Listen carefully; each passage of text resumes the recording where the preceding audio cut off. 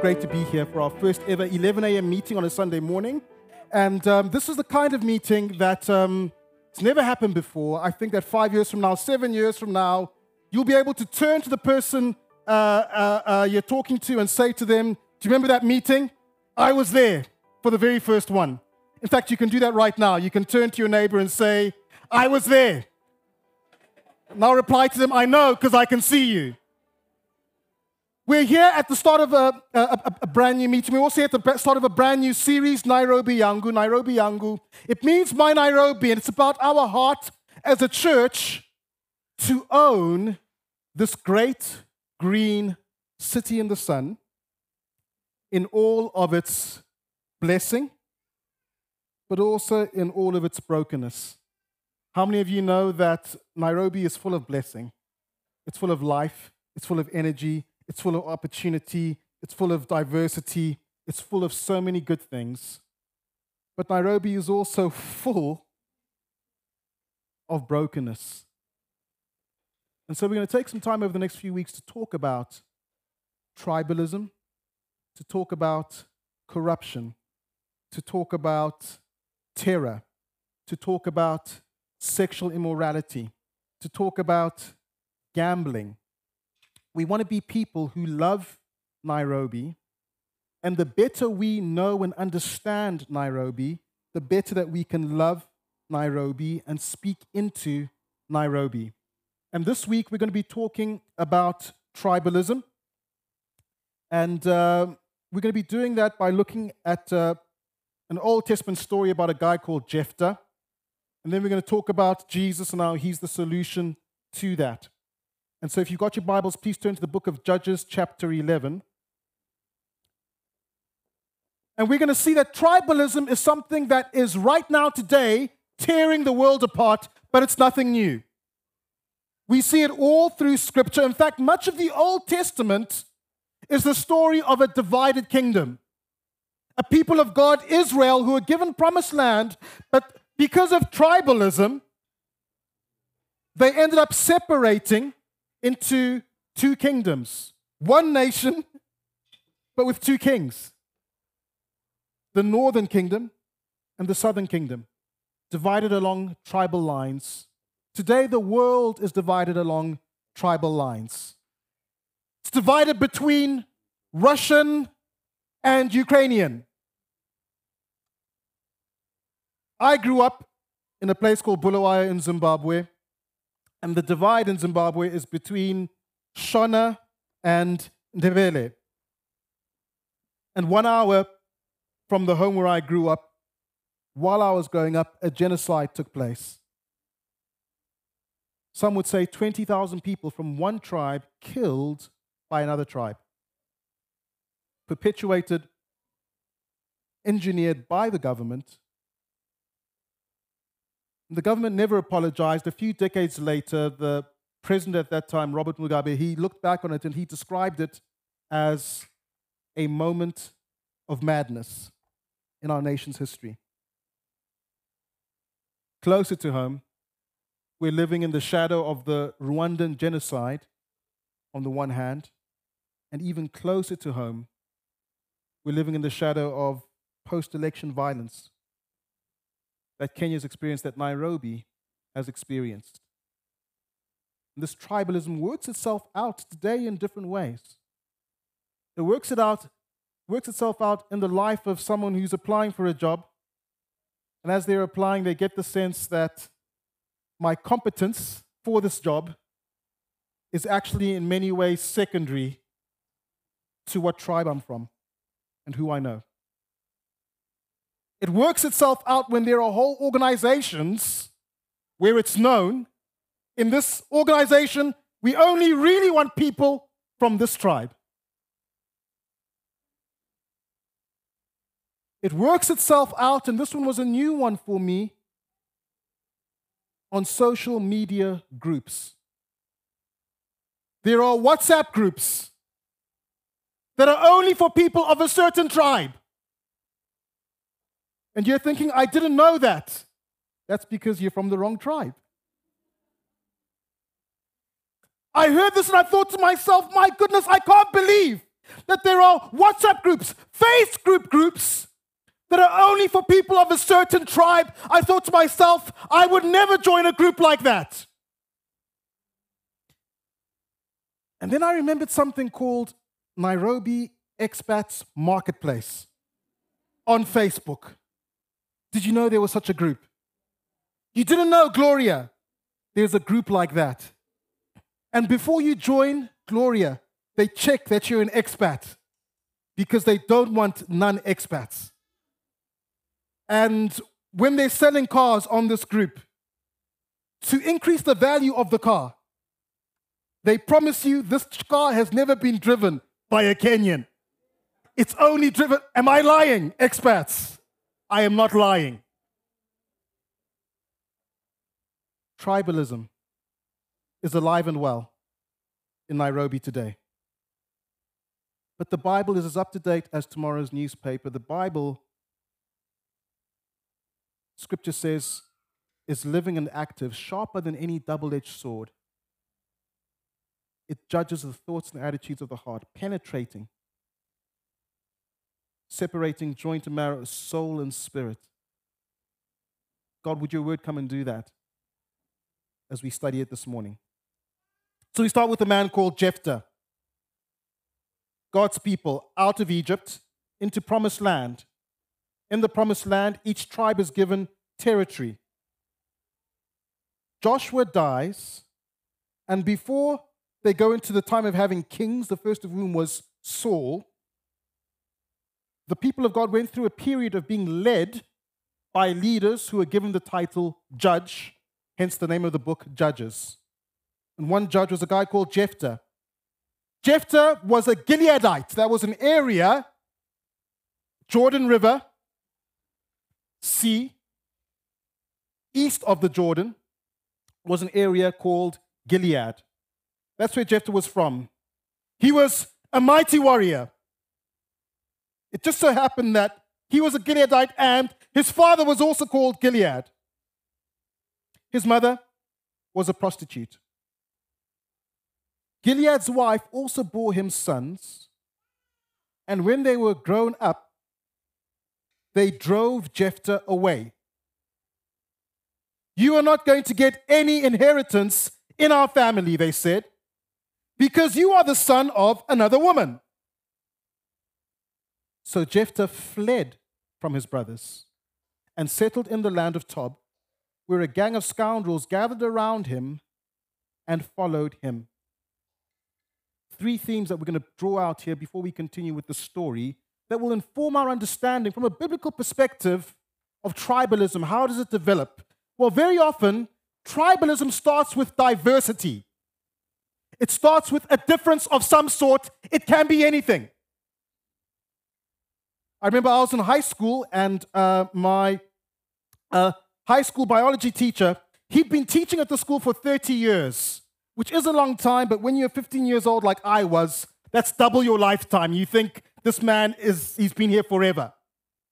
And he said that you can never eliminate bullying from a school.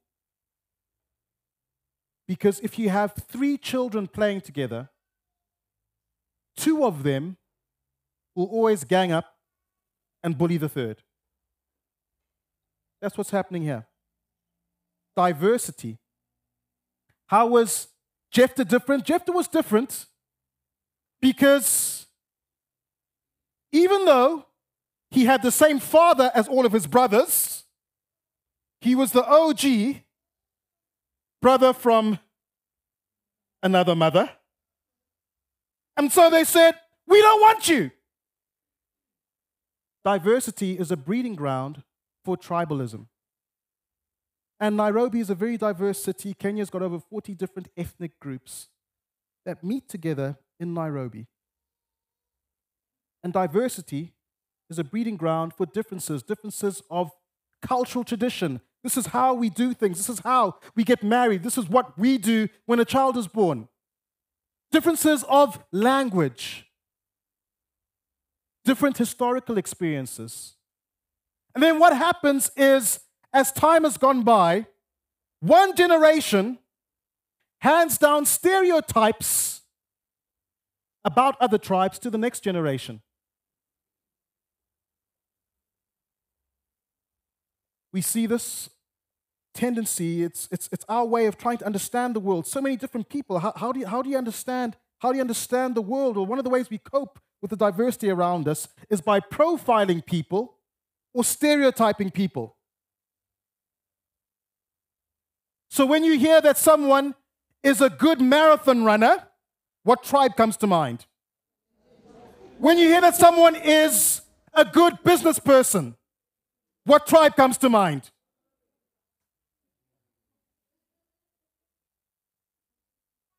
When you hear that someone is very educated, what tribe comes to mind?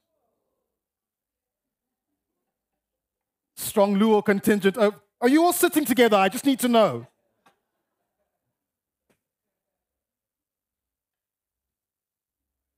Narratives get handed down. But then what happened in the history of Kenya is that on top of this diversity, colonialism supercharged this diversity. In that the colonial authorities, when they came, they treated different ethnic groups differently, and they exploited the differences between ethnic groups in a divide and rule strategy. Something that was done here in Kenya, but on another level in Rwanda, where in Rwanda there was one group, no differences. And the colonial authorities came and said, no, you will be two different groups. And that sowed the seeds for the later genocide that happened.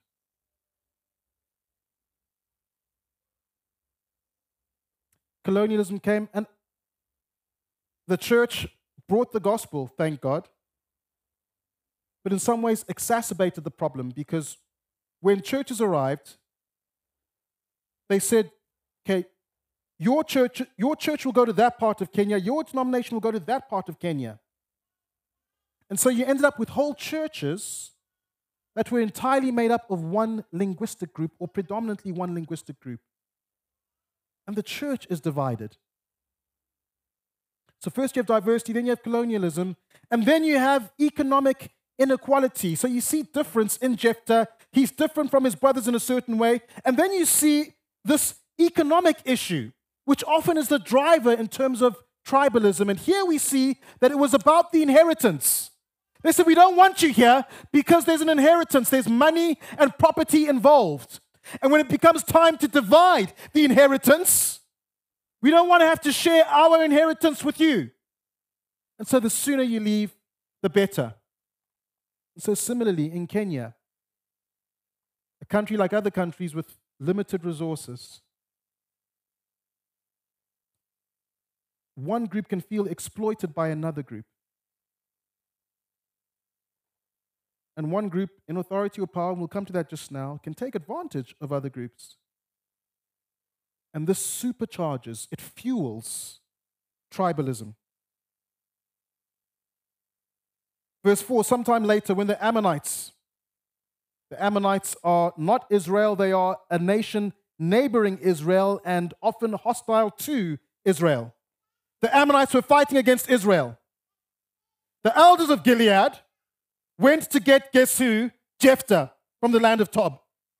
Come, they said, be our commander so that we can fight the Ammonites. Jephthah said to them, wait a minute. Didn't you hate me and drive me from my father's house? Why do you come to me now when you're in trouble? The elders of Gilead said to him, nevertheless, we are coming to you now. Come with us to fight the Ammonites, and you will be head over all of us who live in Gilead. It's easy to miss that a negotiation is taking place over here. They come to him and they say to him, Jephthah, we want you to come and be our commander. And that Hebrew word means the ruler of our armed forces, a military ruler, but still under our authority. Jephthah says, no, there's a lot of water under the bridge, guys.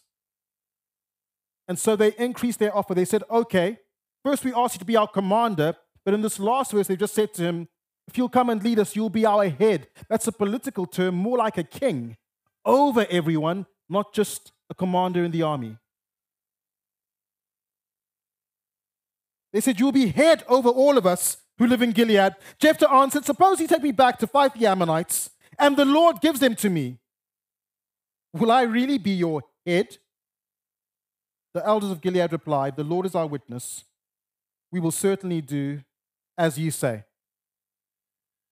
And so here we see some political maneuvering happening within the Gileadites. And politics plays a powerful role in tribalism in Nairobi and in Kenya. Very often politicians will ride on the ticket of, "I am part of this people, and you need to vote for me because I'm the same as you," perpetuating an idea that no one will look after your interests quite like someone who's the same tribe as you. Fuels tribalism. The story continues, and Jephthah becomes their head. As their head, he attempts to negotiate with the Ammonites. The negotiations are unsuccessful, they break down, and so Jephthah then goes to war with the Ammonites. His war is successful, he beats them. But then after that, some fellow Israelites called the Ephraimites from the tribe or half-tribe of Ephraim, they come to Jephthah, and the Ephraimites are troublemakers so far in the book of Judges, and they're at it again. The Ephraimite forces were called out, and they crossed over to Zaphon. They said to Jephthah, "Why did you go fight the Ammonites without calling us to go with you? We're going to burn down your house over your head." Jephthah answered, he's having none of it, "I and my people were engaged in a great struggle with the Ammonites. And although I called you, you didn't save me out of their hands. When I saw that you wouldn't help, I took my life in my hands and crossed over to fight the Ammonites. And the Lord gave me the victory over them. Now why have you come up today to fight me?" Jephthah then called together the men of Gilead, and this is tragic. They fought against Ephraim. This is no longer Israel against another nation. This is Israel, the rescued and redeemed people of God, fighting brother against brother. Tribalism. The Gileadites struck them down because the Ephraimites had said, "You Gileadites are renegades from Ephraim and Manasseh. You're not a proper tribe. You're a bunch of rebels led by the chief rebel, Jephthah." We know his background. So here's what happened. Jordan River, region of Gilead to the east, Ephraim's territory to the west. Ephraim came over the Jordan to say to Jephthah, "Why did you go to battle without us?" They go to battle east of the Jordan. Gilead beats Ephraim, just like Ireland beat the Springboks yesterday. And there's a retreat. The retreat had to be across the Jordan River. You cross the Jordan at places called fords that had low water levels where you could cross over. Gilead takes control of these crossing places at the Jordan as the Ephraimites are retreating. And whenever a survivor of Ephraim said, "Let me cross over," the men of Gilead asked him, "Are you an Ephraimite?" If he replied no, they said, "All right, say Shibboleth." If he said Sibboleth, because he could not pronounce the word correctly, they seized him and killed him at the fords of the Jordan.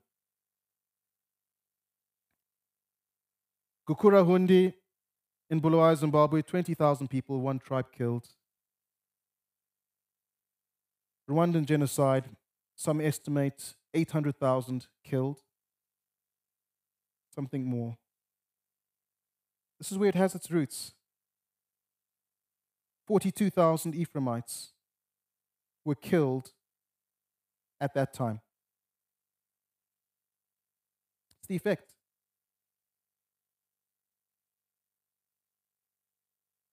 Do you see what's happening here? I want you to understand the human heart. These people they had a common ancestor in Abraham. They were distant relatives. They spoke the same language. They looked like one another. They'd have dressed like one another. That's why it wasn't like, oh no, your skin is this color, you must be from this tribe. They were brothers. Only way they could distinguish one another was Shibboleth versus Sibboleth. Ephraimites couldn't pronounce it. Now I'm told that all tribes in Kenya are able to pronounce all letters of the alphabet with equal skill and dexterity. Waigwe, that's not true. So up on the screen, we're going to do a tribe test. I want you to say the sentence up on the screen. Slowly, then quickly. Here we go. A loyal warrior will rarely worry why we rule. A bit faster. Will rarely worry why we rule. Last time, fast as you can. A loyal warrior will rarely worry why we rule. Now, if your tongue is tired at this point in time, you might be Kikuyu, I don't know.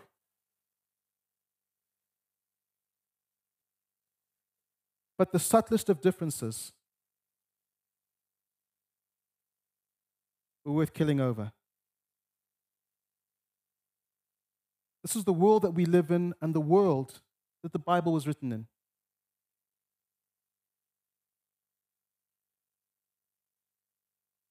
But we find the answers to the deepest problems that we face in the person of Jesus.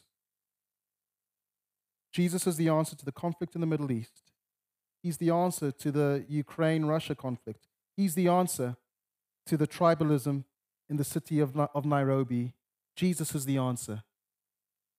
He's the answer because Jephthah was a mighty warrior, but Jesus is our better and greater Jephthah.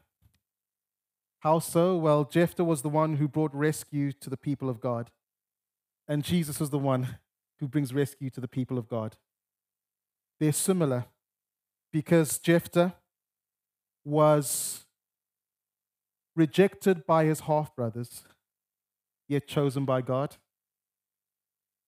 He was rejected by his brothers from another mother, but still he was chosen by God. Jesus, the Bible says, came unto his own, and his own did not receive him. He was the half-brother of mankind, if you like, because he was born of a woman, but had no earthly father. He was rejected by us, even though he was the chosen means for bringing us peace, first with God and also with one another. Jesus is the answer, because just like Jephthah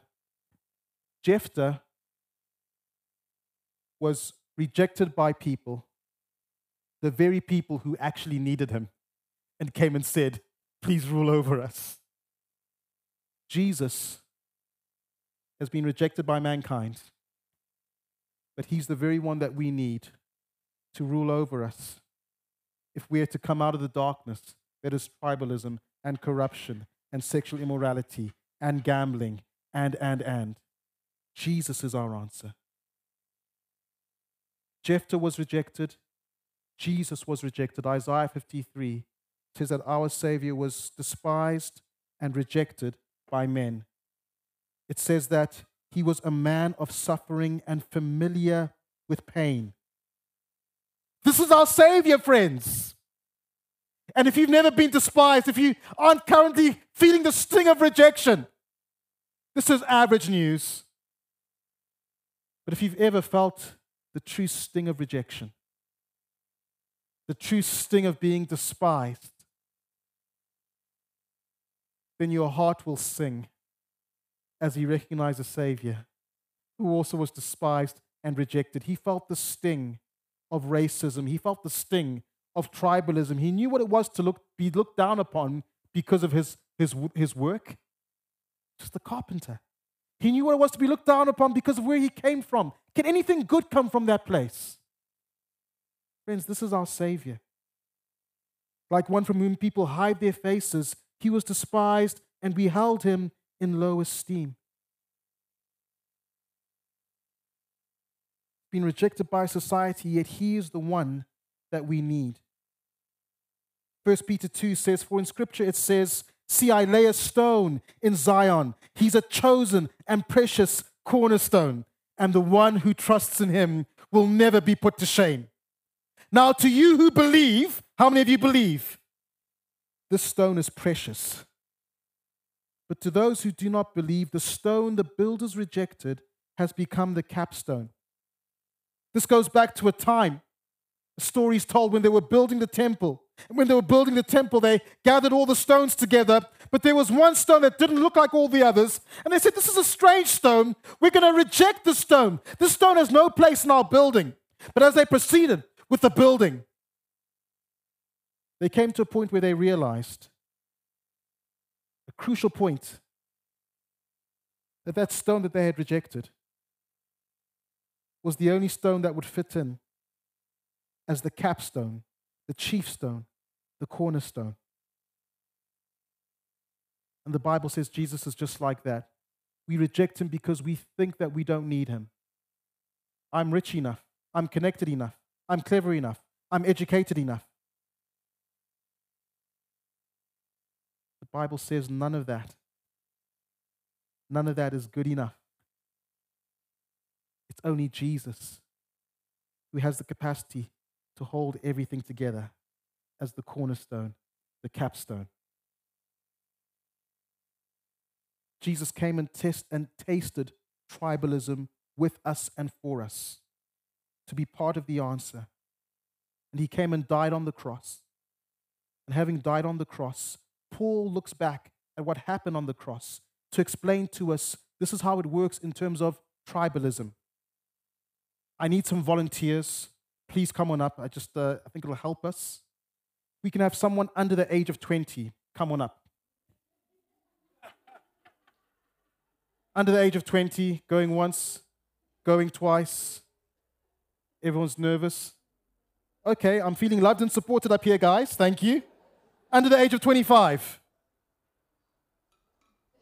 Okay, any 5 people, come on up. Just come on up, come on up, come on up. Here we go, here we go, here we go. Fantastic. Just say your tribe out loud. Okay. Luya, Kikuyu, Luo. Okay? You can assume differences of different kinds.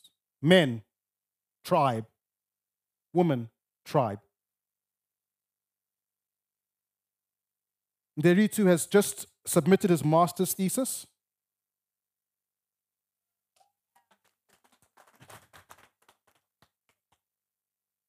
Someone else might not have been to high school. Someone else might be working on their PhD. Tribes of different kinds. And the temptation, help me out here, guys. And you can fill in the blank with whatever you like. They might say, I am better because I am a Luya. You can stand up there because you're better.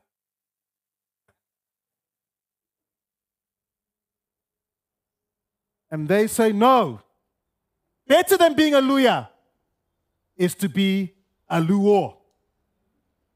Can the Luos stand up there?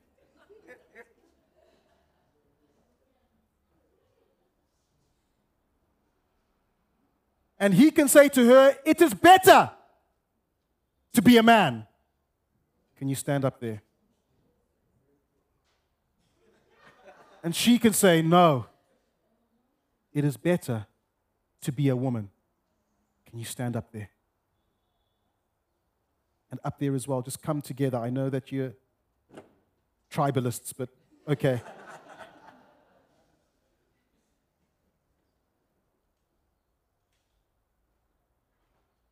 Martin Lloyd-Jones says, when I look at the cross and see him dying there, what he tells me is this: Luya, Luo, Kikuyu, men, women, rich, poor, educated, uneducated, you have nothing whereof to boast.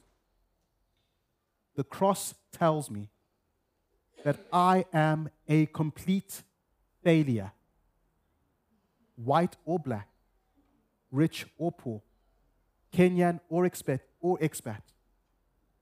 town girl or from upcountry. You have nothing whereof to boast. The cross tells me that I'm a complete failure and that I am such a failure that he had to come down from heaven to die on that cross. Nothing else could save us. He says this: it brings us all to our knees. Would you all come to your knees?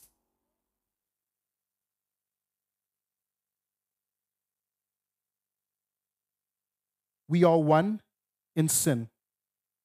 We are one in failure. We are one in misery, one in helplessness and hopelessness. What's the point of being a Kikuyu if you're just as bad as a Luo? What's the point of being Kenyan if you're just as bad as the expatriates? What is the point of boasting in your upbringing if you are a failure too?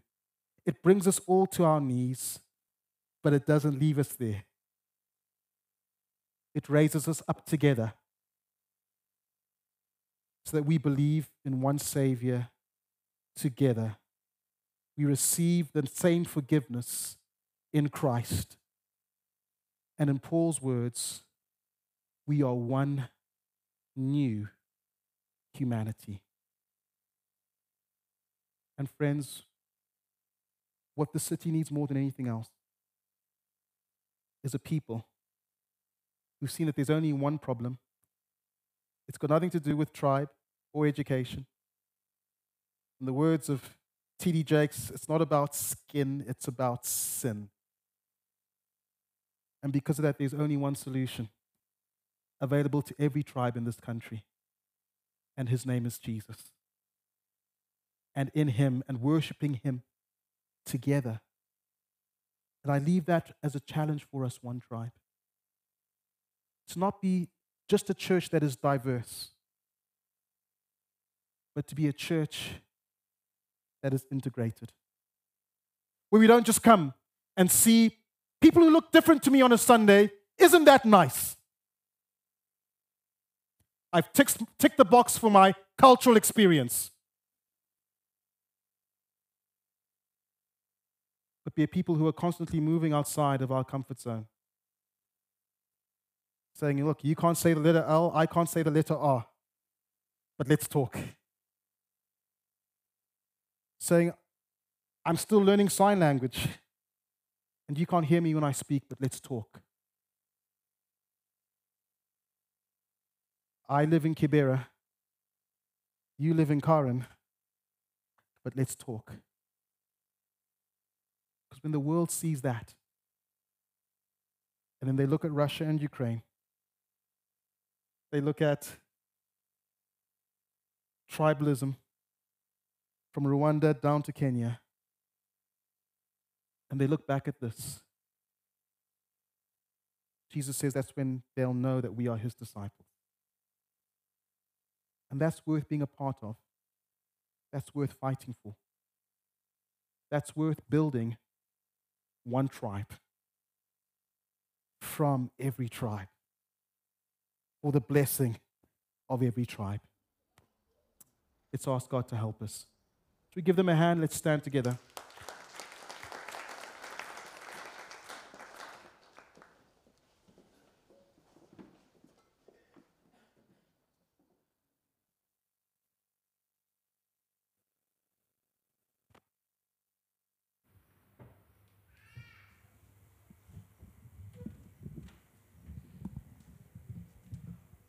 Band's going to lead us in one final song, but let's just come before God right now. He's a good God. He loves to speak to us through His Word. When we gather here on a Sunday, it's to be transformed. Monday to Saturday, there are conforming forces that conform us to this world and its way of thinking. At moments like this, friends, we can be transformed by the renewing of our minds.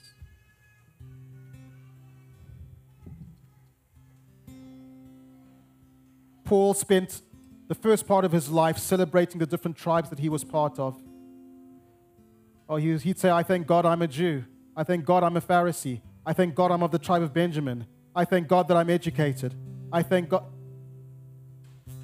Then there came a point in his life where he said, forbid it, Lord, that I should boast, save in the cross, Christ my Lord. What are you boasting in this morning?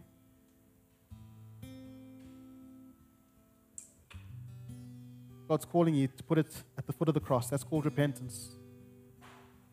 Are you boasting in which passport you hold? How many passports you hold? Forbid it, Lord. You boasting in your education, in your upbringing? Forbid it, Lord. Do you boast in your bank account, the car you drive, where you live? Forbid it, Lord. Do you boast in the language that you speak? Do you boast in the tribe that you belong to? Forbid it, Lord. Do you boast in the color of your skin? Forbid it, Lord, that we should boast, save in the cross of Christ our Lord. He's a good God. Allow him into your heart. Open your heart. Don't fight. Say, Holy Spirit, would you come? Would you shine your light? Would you convict? Let's be transformed. It's a good thing to be transformed by the renewing of our minds. This message speaks to how we look at ourselves. This message speaks to how we look at other people. If you look down on anyone because of the way they look, looks down on anyone because of their age, look down on anyone because of the way that they dress, look down on anyone because of what they do have or because of what they don't have. Have you built a wall in your heart towards any group of people? Maybe with good reason. Maybe there's history. But forbid it, Lord. Forbid it, Lord. Jesus, we know it's not by power, not by might, but by the Spirit of the Lord. We ask for the help of your Spirit to make the gospel real in our hearts, to open our eyes, Jesus, because we know when we see you, our hearts can't help but be transformed. Jesus, may you be on full display in our hearts this morning, despised and rejected, familiar with suffering, familiar with pain, familiar with rejection, familiar with racism, familiar with tribalism, and dying on a cross